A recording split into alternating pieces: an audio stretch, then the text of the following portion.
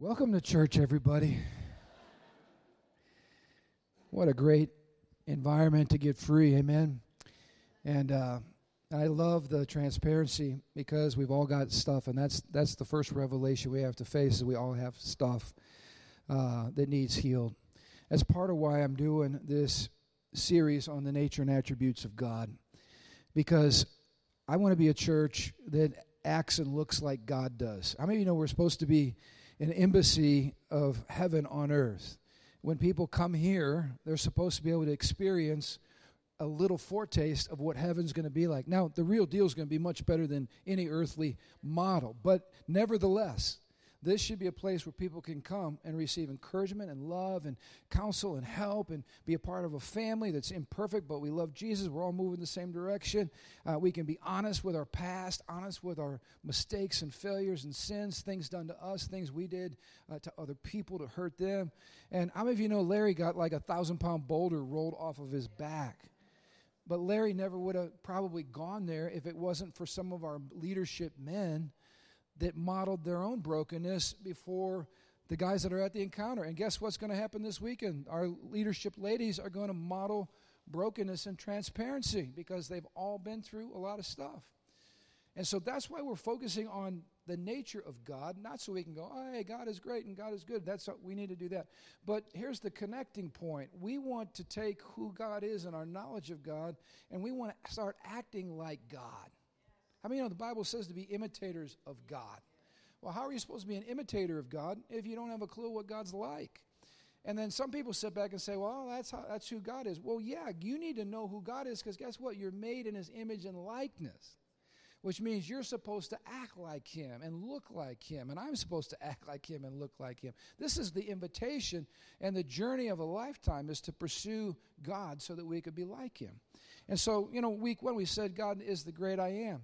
Well, so what does that mean for us as a church? It means God said very clearly, I am the foundation of all reality. Nothing exists apart from me. So what does that mean for us as a church? Here's what it means, at least one thing that it means. We need to be radically God-centered because nothing exists apart from Him. So we're not a seeker-sensitive church. We're not a seeker, be mean to you church. But the focus of our gathering is none of us. It's Him. And the cool thing is, when we make Him the center of our focus, He overwhelms us with who He is. And we come away going, wow. I had a young man come up and share this morning who went to the encounter who, talk about touching. Obviously, his sin caused him to blow up his marriage, estrange his kids from him, and he's still trying to get traction because of his drug addiction and some other things.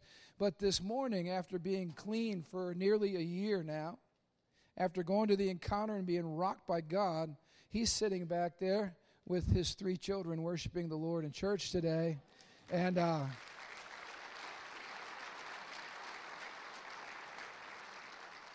And God's in the process of restoring his family. And I prayed with him up here today. He says, can we just pray for my wife? Can we just pray for my wife? And he understands that his wife's estranged because of his inability to love well and care for her well. And I encouraged him. I said, you just got rocked. Be patient and let your wife see the transformation that's taken place in you. And I said, I tell you what, a joyful, righteous, loving, selfless husband is really sexy. It's not skinny jeans, folks. It ain't just skinny. And so when we make God the center, we realize He does not exist for me. I exist for Him. I mean, can I just say this? There are so many Christians, because we've trained you wrong in the church today, that you think you're the reason that we're here. And it messes everything up. And please forgive us for making everything about people. People are not the center of reality. God is the center of reality. We exist to please Him. He doesn't exist to please me. When we sing that worship song, that God is so good all the time, we were singing about that. We were rocking, right? You never let me down. You never let me down. We so pervert the meaning of that. Because listen to me. It isn't about God won't ever let me down, meaning he's going to make me happy and do what I want all the time. That's how most people interpret that. You're never going to let me down. And then he lets you down, at least what you think, and then you're like, well, God ain't good. No, you're singing a truth. We're saying, God, it is impossible for you to ever let your people down because you cannot do that. It would go against being God. That's what we're really singing. It is impossible for God to fail. I am not the one that determines whether he failed or not. I'm not his teacher or instructor. He's my teacher and instructor. So when I'm asking him to do something and he doesn't do it, my approach is, Lord, teach me your ways, not attack your character. You understand the difference? The goodness of God is a reality. My job is to see it, enjoy it, and then live it. All right? So God says, I am. And I'm like, yes, you are. You're the center of everything. In fact, I'll tell you this. You cannot become a Christian until you make God the center of your life. Otherwise, you're still the center of your life, and you just ask God to bless you. And God doesn't exist for that purpose. Although he loves to bless, because that's what we talked about in week 3. But how about the second week? We said God is great. In other words, God is the greatest of all beings, which means he deserves our worship. So one of our core values here is that we should be engaged in passionate worship. Is that because we're Pentecostals, we're charismatics, we're pew jumpers? No, although we're part of it. That's part of our identity. But no, where does passion come from? Passion comes from an acknowledgement of the greatness of God. So how many of you want to go to a church that's full of passionate people? I want to be a part of a church like that. I don't want to be a bunch of deadheads. I want to be a part of a church that's full of passion. How about last week? We said God is good. He is the best of all beings, which means this, that if God is good, meaning that out of God's heart is a desire, a natural desire to bless. It's who he is. Then how about this? We should be a church that's constantly looking for ways to bless. Who can we love? Who can we support? Who can we invest in? Who can we help? Who can we pray for? Who can we go serve? Does this make sense? Why are we acting this way? Because that's the way our dad is. It's the way our Heavenly Father rolls. Now I'm going to blow your circuits, probably many of your circuits today, because we're going to talk about an attribute of God that I think is one of the most neglected and overlooked of all God's attributes. In fact, I never, ever heard a pastor when I was growing up ever preach on this. In fact, I'm going to go an extra mile. When I share this word with you, there are so many people in the church that have a bias against this word, like it's a non-Christian word, okay? God is the I am. God is great. God is good. And God is happy. Some of you are going, what did he just say? What did he just say? I just said God is happy. In fact, listen to me. God is the happiest being in the universe. God is infinitely happy, perfectly happy, and always happy. I'll explain. But just trust me. But in the church, we have this bias. And sometimes people get into these things, well, God's not happy. God's joyful. I just want to do an eye roll. Happiness depends on circumstances. I've heard all this. Happiness, can I just help you? Let's get out of the unnecessary sophistication. Does everybody know what it is to be happy in this room? I hope you all have experienced a burst of happiness. Let's simplify things. God is that all the time. And I'll build a case for why. God is a happy being. And here's the connection of the dots. It follows that his people should be happy as well. Well, no, I don't want to be happy. I want to be joyful. Okay, well, just be joyful. Whatever word you want. But you're a happy joyful is what you are. I'm trying to help us out. I'm trying to take the bias out of happiness as if happiness is carnal or selfish. I'm not talking about carnal, selfish happiness. I'm talking about pure, unadulterated happiness at the core of your being. That's who God is. And most of us don't see it that way. In fact, I've heard people say, I've had such a bad week this week, and I just know God is just not happy with me. Can I just set you free? See, this is the problem of you being the center of your universe. God's emotional well-being is not contingent upon your week. Hallelujah! God's not even contingent upon all of our bad weeks because his happiness has nothing to do with anything outside of himself. Or he wouldn't be God. He'd be contingent upon humans. So can I just tell you, when in your worst week, you're like, oh man, if I went to church, this roof would open up and lightning would come down. Get rid of your pathetic view of God. The place you need to be when you are most depressed, discouraged, and down is in the presence of a happy God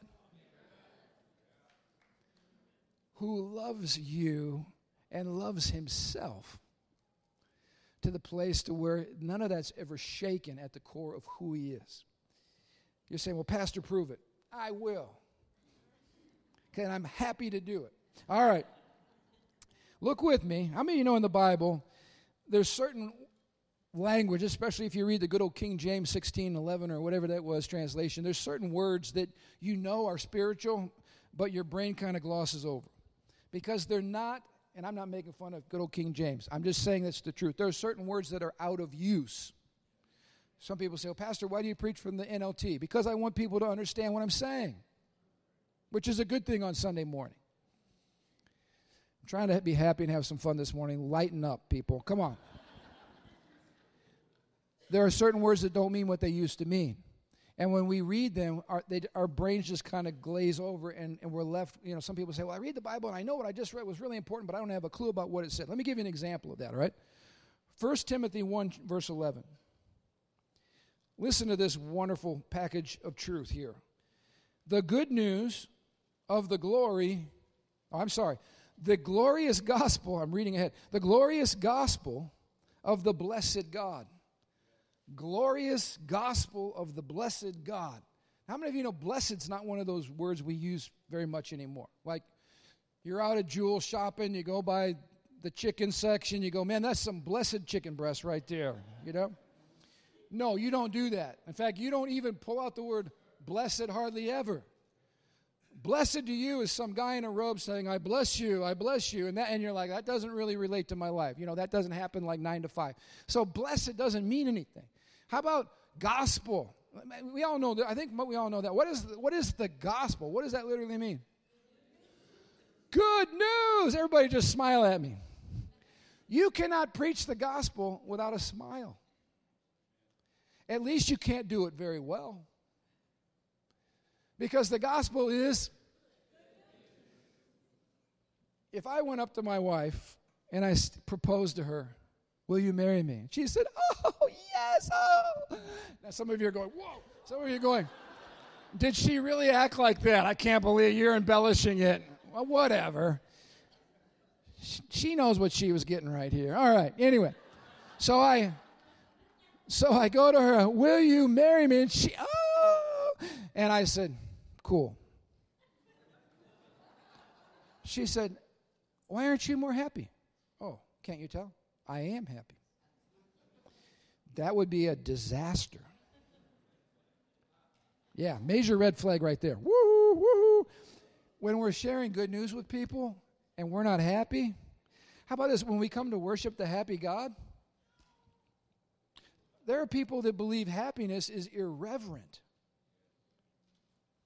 How in the world can we come and worship the happy God and not be happy? That's irreverent. That's a shame. So check this out. We got good news about the blessed God. But what does blessed mean? Can I give you a Greek lesson? The word blessed in the Greek, you ready for this? It means happy. There is another word that means blessed. But people have such a hard time with being happy that even Bible scholars had a hard time with God being happy because it seems so beneath him. But can I ask you all a question? What is one thing every single human being on planet Earth shares? Can I help you with this one? It's the desire to be happy. Is this true? When you guys were running around, the Bible says, doing all those stupid things in the world, living like a dog, trying to, what were you after? I'm just trying to be happy. Party scene, job, money, all this stuff you're pursuing. Why are you doing all those things? Because you want to be. In fact, anybody that doesn't, no, I want to be depressed, man. I just want to die. I'm miserable, man. I just want to be miserable for God. No, you are sick. Nobody thinks that way. Nobody wakes up and says, I just want to be miserable today for the glory of God. No, we don't do that. Did you all, when you woke up today, was your desire to be happy? No, I'm a Christian. I want to be joyful. Now, you know what I'm talking about. This is the good news of the glory. How many know that's a good word right there, glory? How many of you have turned to your spouse recently and said, honey, you're glorious? She'd be like, what do you mean by that? Because we don't use that language. What is the glory of God? Check this out. It is all of God's perfect attributes in full vision at one time. It's the panorama of his greatness. If God were to be able to look into a mirror, which God is not, he's a spirit, probably know he has a son, and his son could look into a mirror, but if God were to look into a mirror, he would see the reflection of his awesomeness. And you know what? God's reflection of his awesomeness makes him happy. Because God is the one being in the entire universe that can look at his self in reflection and be incredibly, overwhelmingly happy. Because he's awesome. And that's what it means to be God. Now, if my man David wakes up in the morning and goes, whoa, awesome, the world is blessed to have me today, he's going to have counseling, all right? He needs help. Because no human being is supposed to act that way. But does it make sense for God? Like, do you want God to have a self-image problem? No, you don't want a God like that.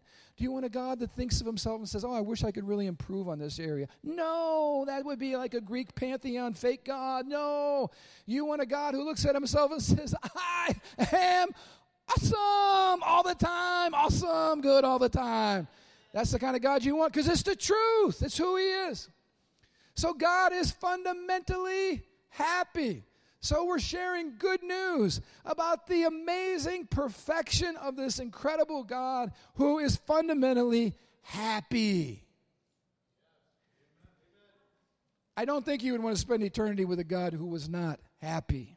It would not be a good thing. Let's go to another verse. 1 Timothy chapter 6, verse 15.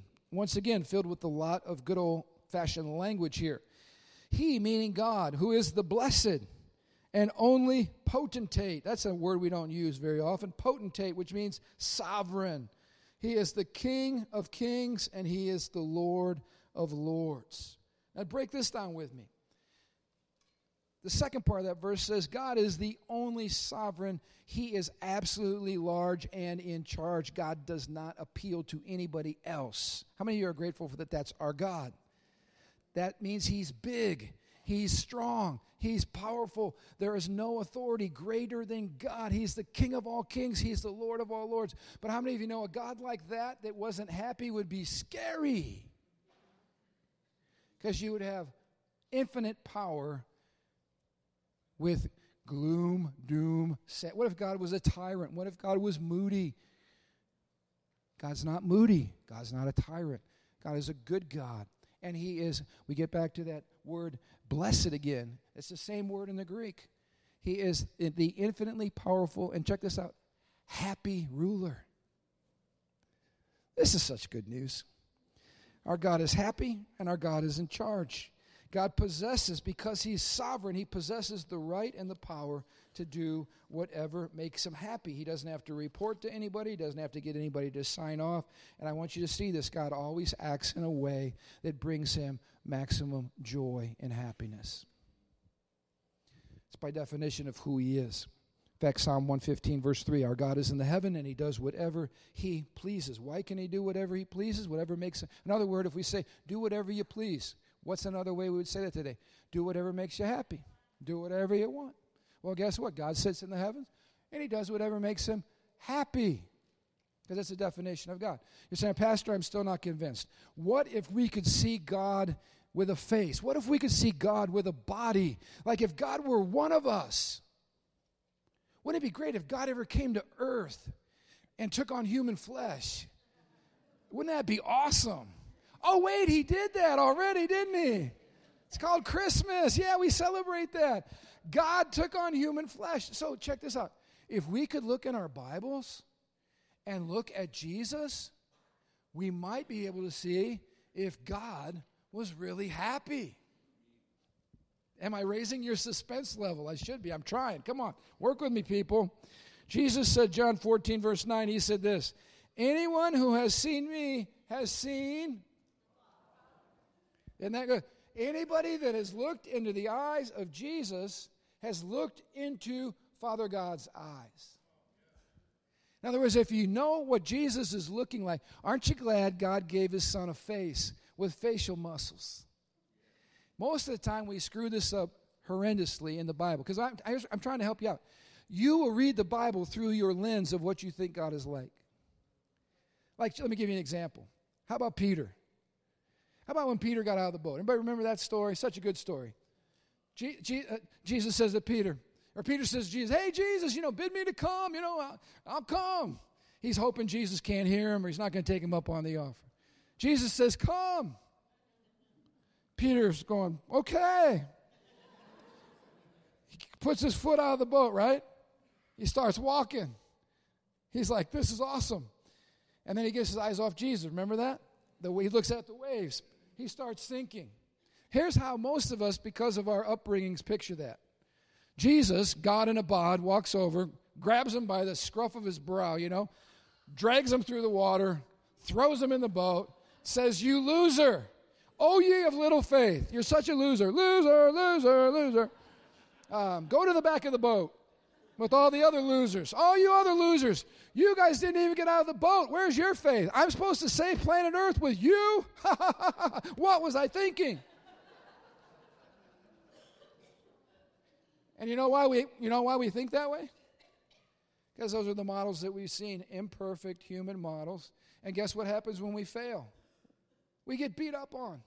We get condemned. That's why what you saw here today with Larry sharing, something real, something raw, something painful, through tears. And what did you all do? You didn't celebrate the sin or the brokenness. You celebrated the amazingly loving and kind and good and gracious God who welcomes sinners and heals them and restores them, turns them into new people. And we celebrated that. Let's rewind the tape. God is here revealing his glory, which is part of it is his happiness. Peter's, blah, blah, blah. What does Jesus do? I think he laughs and he reaches down and picks up Peter and they probably fall into the boat. They're laying in the boat, probably Jesus laughing uncontrollably and saying, Peter, why'd you stop looking at me? The rest of you guys, what are you guys looking at? Wasn't this awesome? Look what he did. He jumped out of the boat. Hey, that's a lesson for you guys. Next time, let's all get out of the boat. Come on. I think he'd be encouraging. I think he'd be loving. I think he'd be laughing a whole lot more. We just had, last Sunday was such an amazing Sunday in marriage class because they're all amazing, but it was so great to hear the stories of the transformation. And so much of what happened was laughter interspersed with tears. You left that meeting going, wasn't this rich? Laughter, the Bible says, is like medicine. When you're with people, again, we have Jesus doing the debriefing. All right, guys, sit around here. I'm going to teach you about why that person didn't get healed, why you screwed that one up. Peter, shut your mouth. You're always putting your foot in your mouth. Get your notepad out. Let me teach you guys something. No, I'll tell you what they were doing. It's Jesus saying, hey, get the bagels out. Where's the bagels? Hold on. Bring the bagels. All right. Hey, guys, was that awesome or what? They're like, oh, Jesus, when you healed that person, when you did this, when you spoke, did you see those demons freaking out? Oh, my goodness, that was amazing. And Jesus like, I mean, why do you think they follow this guy? Because he has a taser or something like that? Are you kidding me? It's because there's a joy in following a happy, sovereign Savior. There's a joy involved.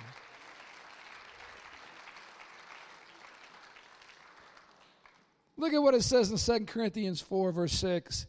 For God, who said, "Let there be light in the darkness," has made us understand that it is the brightness of His glory, His perfections, His character, His attributes that are seen in the face of Jesus Christ.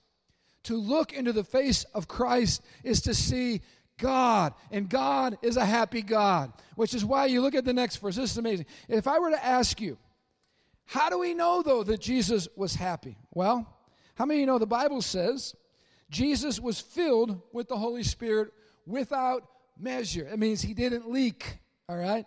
Infinite reservoir of Holy Ghost inside of Him. How many of you know that one of the gifts of the Holy Spirit or fruits of the Holy Spirit is what? Joy. Which means Jesus possessed every fruit of the Spirit in superabundance. Which means He was joyful. How many of you also noticed that the Bible says Jesus was without sin? Has anybody besides me found out that sin is a big lie from the devil? It's a counterfeit happiness that only lasts for a little while and then leaves you eating sour garbage in your mouth that makes you want to vomit. Did I describe that good enough? The number one destroyer of joy in our lives is sin. It starts with selfishness, but then it leads to our pursuit of all these things that we think are going to make us happy besides God. Jesus had no sin and He was full of the Holy Spirit. I guarantee you He was moving in maximum joy. How about this one? Turn with me. Hebrews chapter 1, verses 8 and 9. Speaking of Jesus prophetically here, your throne, O God, endures forever and ever. He is the only potentate. Your rule with a scepter of justice. Or you rule with the scepter of justice. You love justice and you hate what is evil. Therefore, O God, your God, has anointed you, pouring out the oil of joy on you more than anyone else. Jesus was anointed with the oil of joy from His Father more than any human being. So if I ask you this question, who was the happiest human being to ever set foot on planet Earth? The answer is not Robin Williams. The answer is not Steve Martin or any other comedian. The answer is Jesus Christ, the Son of God. Which means you got to change your view of Jesus, because He's not walking around with a scowl on His face. He's walking around with tangible, supernatural joy coming off of His Spirit. Say, well, Pastor, is that always the case? Well, we're going to talk about that in just a second, because we also know some other things about Jesus. But I want you to see that He is so happy in and of Himself because He is God and because He represents God and because He shows us what God is like, that is the fundamental trait about how He carries Himself amongst us on planet Earth. Look at John 15, verse 11. Jesus said to His disciples, I told you these things so that you will be filled with, what's it say there? My joy. In other words, Jesus' supernatural joy He wants to fill us with. He said, yes, your joy will overflow. Now, can I ask you a question? If God's not happy, where's He getting the joy to give away? You can't give something you don't possess. Jesus is possessing joy that is so powerful and so much of it that it is overflowing. How many know that's how you know when you're full, is when it overflows? Jesus, and listen, because God is also good, the propensity is to take the happiness and look for ways to give it away. Isn't that awesome? Look at what it says in the CEV translation. I have told you this to make you as completely happy as I am. I love that translation. Jesus said, the reason I'm telling you these truths is because I want you to be as happy as I am. How many of you know that's a pretty high standard? I mean, just this week I was meeting with our team. I'm like, I'm preaching on God is happy, and I'm not feeling happy right now. God help me. I talked to somebody after church today who's dealing with the same thing. Listen, we are not God, and we never will be. But aren't you glad that you have a vision of a God who's calling you to share His nature and character? Which means it's possible And it's an invitation from God himself. Are you with me? But if you never see it, you can never be it. You have to see it. And then you have to savor it and taste it for yourself. And then you can show it to a lost world. See how that works? I want you to be as happy as I am. That's what Jesus said. So let me ask you, here's a $100,000 question. Why is the church so sour? John Wesley said, a sour religion is the devil's religion. There are people in this room that came out of churches and denominations that are sour. It doesn't mean they're bad people. It doesn't mean they're going to hell. But it does mean they have a lousy view of God. And when you go to their worship services, there's nothing happy about their worship service. In fact, I've been in cultures before where the more miserable you are, the more holy you are. Those are the people who say, stop being happy. It's carnal. Be joyful instead. Like me. Some of you are laughing. You know exactly what I'm talking about. Sour religion. Sourpuss religion. Religion that makes everybody want to gag. How in the world are we supposed to represent a happy God when God's people are miserable? How many times do we live under the whole duty and obligation thing? You know, we're like, oh, man, I had to be at Bible study, but where's Pastor Dick? I didn't see he and Susie here. Why aren't they here? Like, I'm in prison. I'm being tortured. But why aren't they here with me to share my torture and misery? Oh, we have a leadership meeting tonight. Oh, man, I don't want to go to a leadership meeting. I don't even like half of those people. Hey, come to our church and be miserable like us. That's the new Living Stones t-shirt. Come to our church, be miserable like... No, God forbid. We're not going to be a sour church. So why is it that happy has almost become a curse word, almost a sin in church? Well, let me give you a couple ideas here. First of all, I think we have a warped view of an angry God, a God who's gloomy and depressed and he's a tyrant. And let me just say this. We talked about this last week. It's in the Word of God. The Bible says that God is both good and severe. We said if there's one thing that God is angry about, it's sin. And can I ask you why God is angry about sin? What does sin do? It destroys our happiness. Destroys our happiness. But can I suggest to you that God's anger against sin is a blip on the radar screen of human history? Because in eternity, can anybody think of anything God's going to be mad about? He's going to wipe away every tear from... You with me? Is God going to be angry in heaven? No. He's dealing now with brokenness and sin and injustice, and there is a side of God that demonstrates anger towards all those things because he hates what's evil. But isn't this amazing about God? You know, I can be looking in the newspaper or reading reports on the internet or whatever, listening to the evening news, and I can be angry about injustice. But that anger does not overwhelm me and rob me of life because I have perspective. Guess who has perspective? God has perspective. God can deal on this level with injustice and pain and sin and demonstrate holy, righteous anger towards what is evil. And then he can rise to the 40,000-foot level and go, but you know what? I have a plan to work all this out for your good and for my glory. So it never, ever, ever puts a dent in the happiness of God. In fact, how about this one? Here's another challenge. What about Jesus, though? The Bible, Pastor, the Bible says Jesus was a man of sorrow, acquainted with grief and suffering. Does it not say that? Absolutely it does. So check this out. This is part of the reason why we worship Jesus.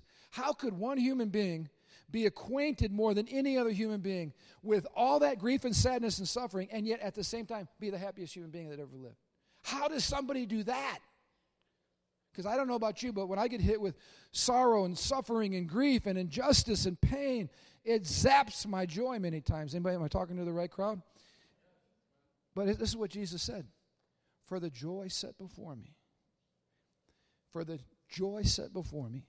I'm going to endure the sin of humanity being placed on me, and I am going to face the cross. Isn't it amazing that the one divine attribute that carried Jesus through on his assignment was joy? What got him through the cross and to the cross? The fact that the joy of God was in his heart. How about this? I'm just messing with you here a little bit. How about what Paul says in 2 Corinthians 6, verse 10? We are always happy, even in times of suffering. How do you do that? I've seen Christians on planet Earth that are going through intense suffering, and they're not walking around, hey, praise the Lord. They're not that airhead kind of happiness. That's not what I'm talking about. But underneath the pain and the injustice and the momentary confusion is a supernatural happiness in God that carries them through life's darkest times. And I'm trying to help you all out here. When we're going through the darkest seasons, that's when we need to press in as close as we can get to the source of joy, which is God himself. Because we have to fight for joy. That's why Nehemiah says, the joy of the Lord is my strength. When I lose my joy, I lose my strength, and I lose my ability to go on. Can I encourage you, some of the best medicine you need during the hardest times in life is to laugh. There are times, Marion and I, we get together, my kids leave. Why were you guys laughing in the bedroom? We heard you laughing. We're not going to tell you, but we're going to keep laughing. We're going to keep enjoying each other. We're going to keep making each other crack up. Ladies, one of the best things you can look for in a man is a sense of humor.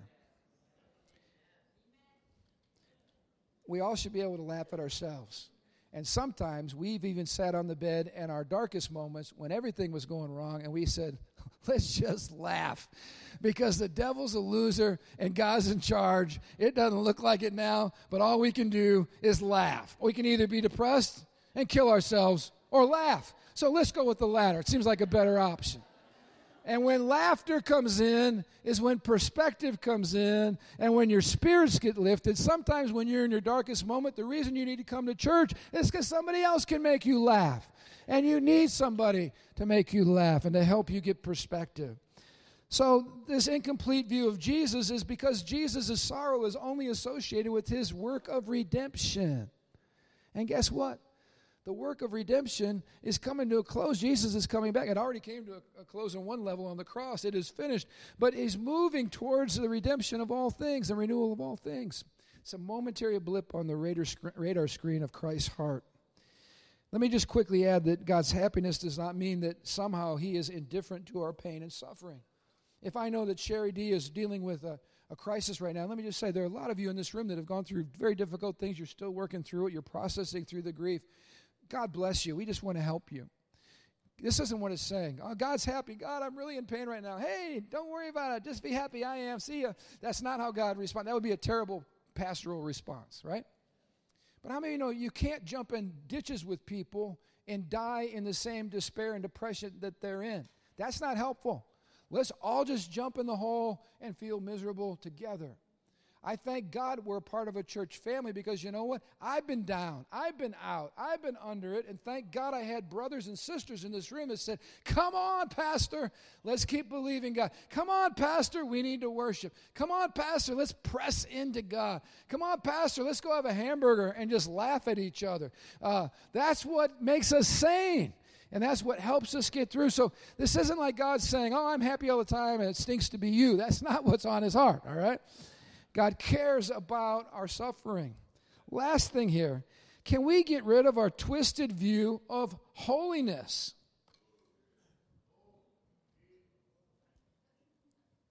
Pastor, what is our twisted view of holiness? How about this?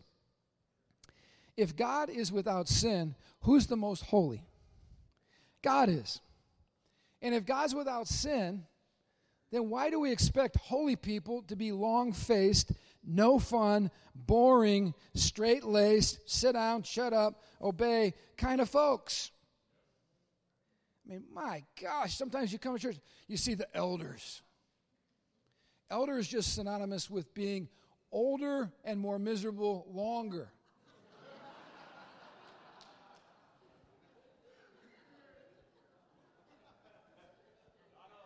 Not us. Not us. Jerry, hey, smile louder then. Smile louder. I got to see it. All right, there you go. The most holy being, by definition and simple logic, is the happiest. And the happiest is the holiest. And I'm gonna blow your minds here. I'm gonna throw out another church cuss word. What happens when we get together? Ready for this? Should be fun.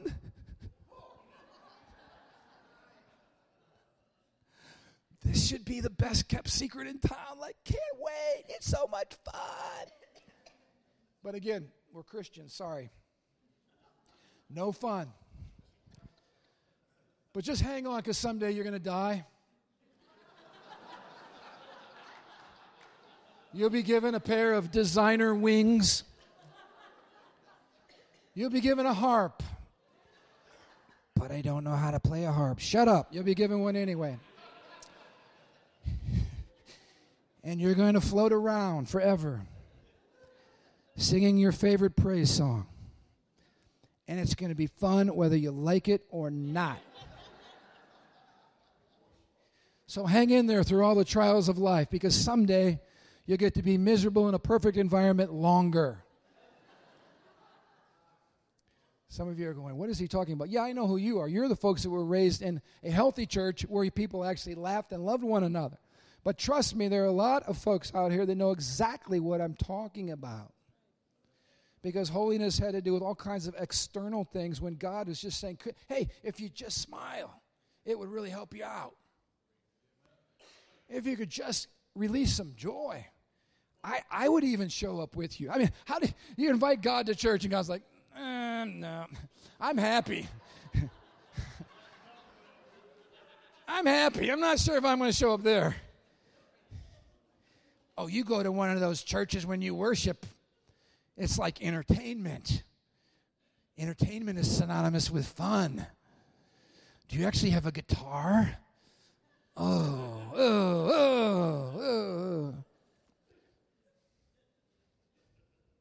I'm having fun right now, but anyway. A.W. Tozer said this, I'm wrapping up. The people of God ought to be the happiest people in all the world. Yes. People should be coming to us constantly and asking the source of our joy and delight. If you believe that, just say amen. I'm not saying that you're there yet. That's okay. We're all a work in progress. But how many of you believe that should be true? My lovely wife, she's never, she grew up in a Christian family. She met the Lord when she was 7, baptized in the Holy Ghost. I mean, she's lived a wonderful life with wonderful parents. She's been sheltered from a lot of things until she married me. But anyway, great life. I'm kidding. So anyway, she goes to minister to women that are incarcerated at Lake County Jail. She's like, Lord, what do I say to these people? I've never lived that life. I've never experienced their pain. I've never gone through their hurt. Who am I? What do I say? And then she comes out of the prayer room. She says, you'll never believe what I got from God. I'm like, what? I'm supposed to go in there and tell them, do they really want the good stuff? Do they really want the maximum high? Because I'm a dealer and I can help them out. I'm like, say what? In fact, she didn't tell me what she said until afterwards. These ladies were like, what? What do you got?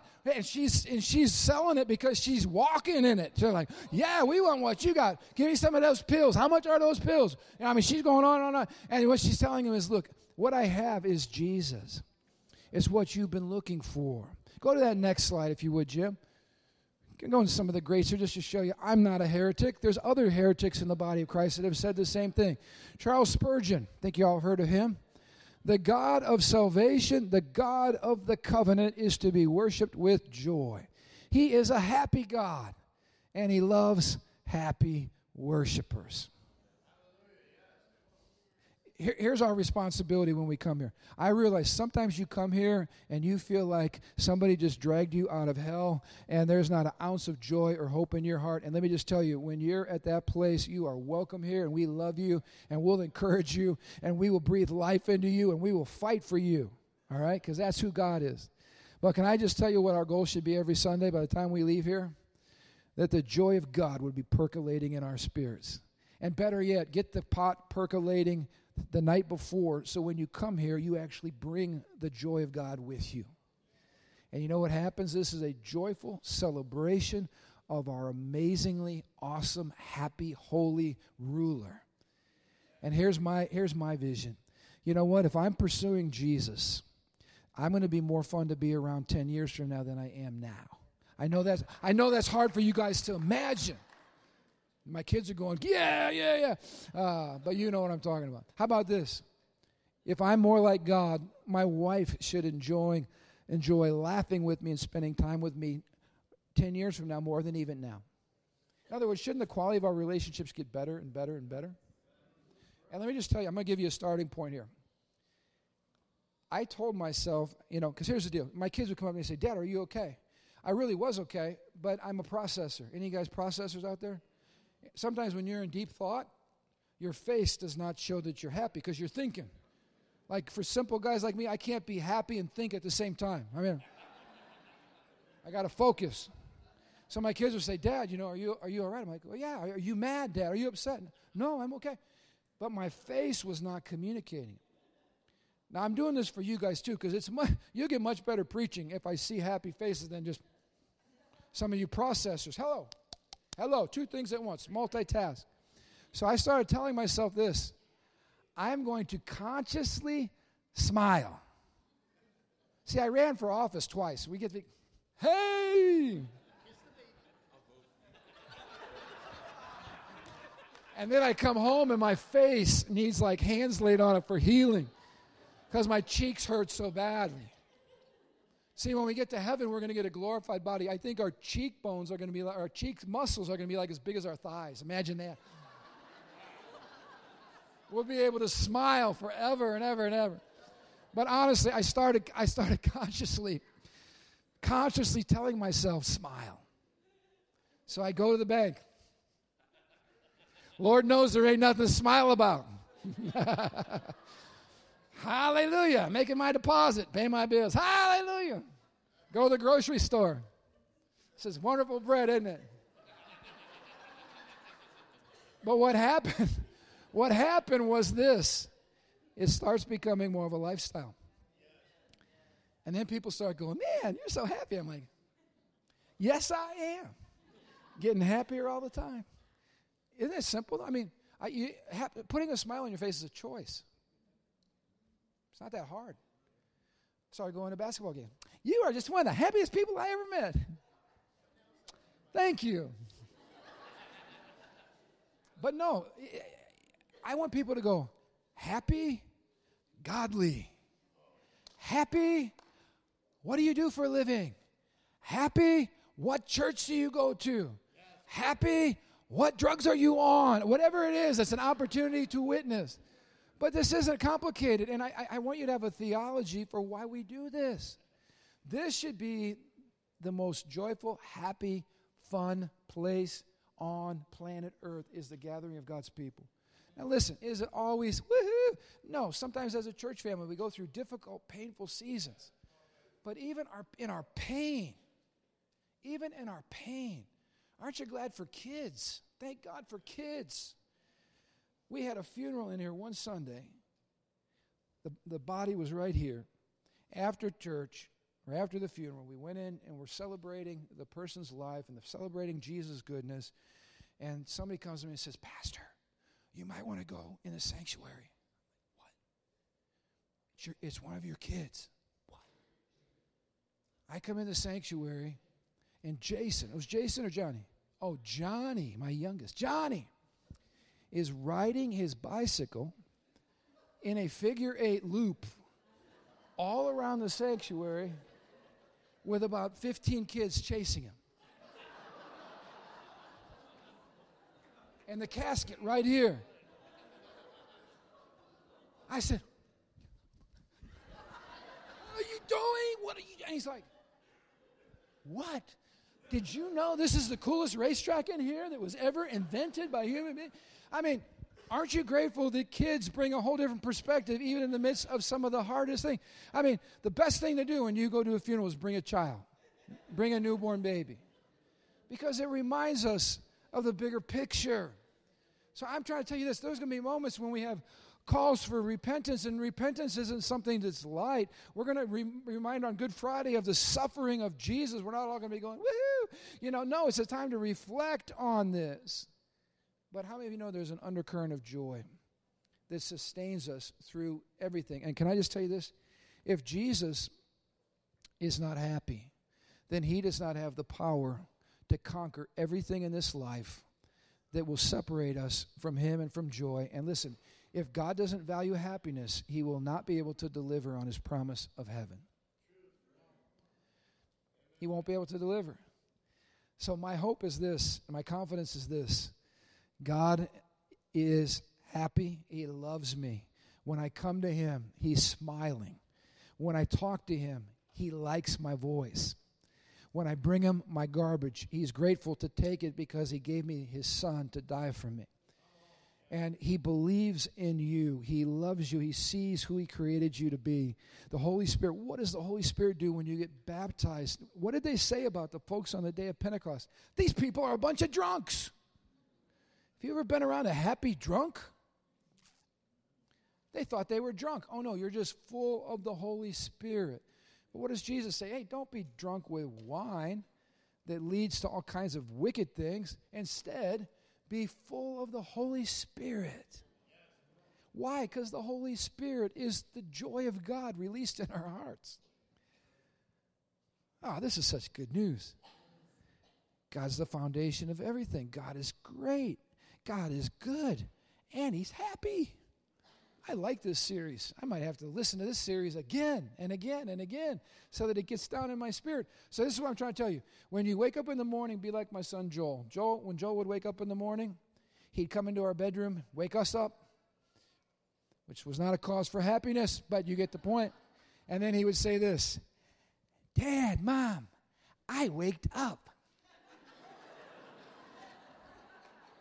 Most of us need a pot of coffee before we can even utter a syllable. Imagine waking up every day. I waked up. I mean, that kid's going to go somewhere with his life, all right? So here's what I did this morning. I waked up and I sat up on my bed. I said, God, I thank you. You're in charge. You're the foundation of reality. You're on your throne right now. God, you're great. Nothing's impossible for you. And God, you're good. And God, you're happy. Now help me live that way today. See, this isn't a nice sermon. No, connect the dots. Be good this week because your God is good. Be happy this week because your God is happy. Hey, be great this week. Because the God in you is a great God. Stand to your feet. I want to pray for you guys. Let's ask that we get a baptism of happiness and joy on our lives this week. Come on, Jesus. Come on, Jesus. And if our worship team is in the house, we're not going to have you stay as we worship, but we're going to worship our way out every week, just giving God glory. If you need any kind of personal prayer, come on down here. Don't forget marriage class today at 4, and don't forget we've got our quarry meeting for anybody that's in leadership, but also anybody with a heart for leadership. How about lifting our hands like a loving son or daughter to the Lord, and let's just ask him for a fresh baptism of joy in our lives. Lord, we want to be like you. We want to be like your son who was anointed by you. Oil poured over him. It was joy over his life from the top of his head to the soles of his feet. Lord, I pray that heaviness go today in Jesus' name. Discouragement go in Jesus' name. Lord, those that are fighting through the cords of grief that are trying to pull them down, we sever those cords in the name of Jesus. And Lord, we ask that anointing of happiness to be poured over this church. Lord, let Living Stones be synonymous with happy, loving, faith-filled people. God, may this place be full of laughter. God, thank you for a foyer where we can sit around and connect with one another and tell stories and share our lives and drink coffee and eat bagels, and we can crack up and have a good time, God. I pray that the strength that comes from joy would fill the hearts of your people. Lord, those that are struggling right now, and feel like the weight of the world is on their shoulders. May the joy of the Lord be your strength. May God fill you and surround you with people that will fill you with laughter. God, bring healing to our hearts. Bring life to our hearts. Bring blessing to our people, O Lord. And God, as we leave these doors, I pray we would leave with a smile on our face, whether it's a smile in faith or whether it's just overflowing. But God, may the people we run into today see on our faces what it looks like to encounter Jesus. Lord, thank you for this privilege. We love you and we honor you in Jesus' mighty name. And everybody said, amen. Hey, we love you. Go in the joy of the Lord.